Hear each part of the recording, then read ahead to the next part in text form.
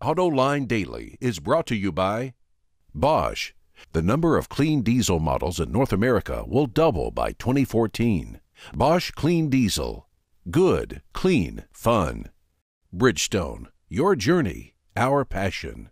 And by Dow Automotive Systems. Improving durability and increasing design flexibility with Betamate structural adhesives at dowbetamate.com. Welcome to AutoLine Daily for March 14th. I'm John McElroy. Linsanity is taking China by storm, so Volvo is reportedly in talks with basketball sensation Jeremy Lin to help market the cars in China. The Taiwanese American, who plays for the New York Knicks, is as much of a sensation in China as in the United States. Speaking of Volvo, it has a new head designer, Thomas Ingenlath, who comes from Volkswagen. Last fall, Peter Horbury, who had run Volvo Design, became the head of design at Geely, the Chinese company that owns Volvo. But so far, Mr. Horbury has not moved to China, so we'll have to see how this plays out. And the company is reportedly looking at building a plant in North America. It's definitely a hedge against a strong euro, but could it also be a hedge against potential trade limits on Chinese-built cars? We'll have to see how that one plays out, too. 2 years ago, Lotus announced ambitious plans to unleash a whole new lineup of cars. But it looks like those plans are not going to plan.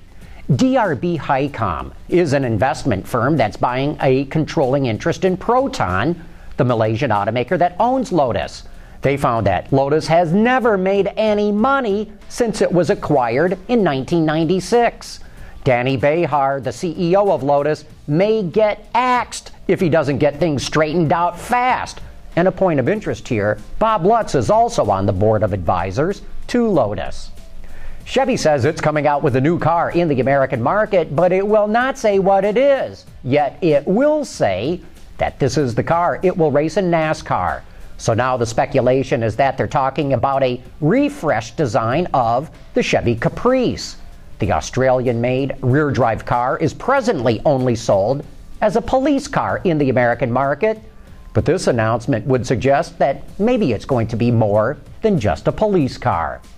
Automakers keep trying to come up with new kinds of camouflage. Now, Chinese company Soueast seems to have come up with the cleverest camouflage of all. Check out this sedan that has got graphics that will fool just about any photograph and would seem to make it next to impossible for anyone using Photoshop to remove the disguise.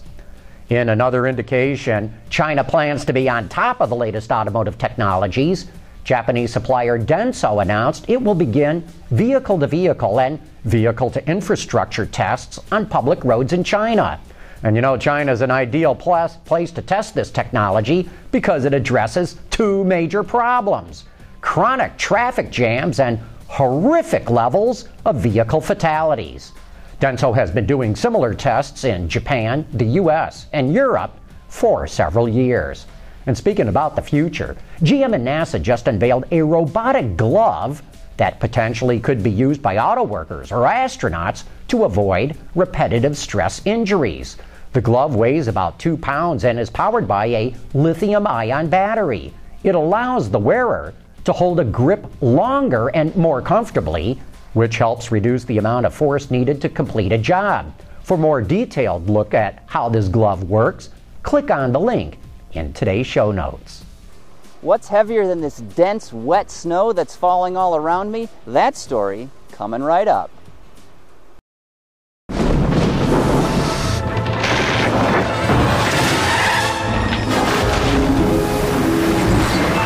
Drivers who want to get the most out of their cars.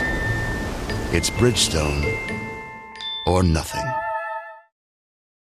The Taurus is Ford's flagship sedan, and it's available as either a four-door family car or a high-performance luxury machine with the show model. For the 2013 refresh, the company is hoping to expand the Taurus's sales universe right here on Earth. So this is the 2013 Taurus, something we're really proud of, making today's flagship sedan even better for Ford Motor Company. And it's really about refinement.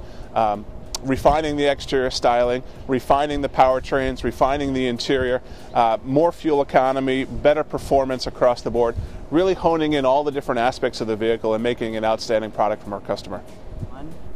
And of course, all of those improvements and refinements go directly into how the car drives. The new Taurus has a very tight steering feel, as is the brake pedal, very firm. And of course, the company is also refining how it's getting the word out about this car, how it's marketing it as well.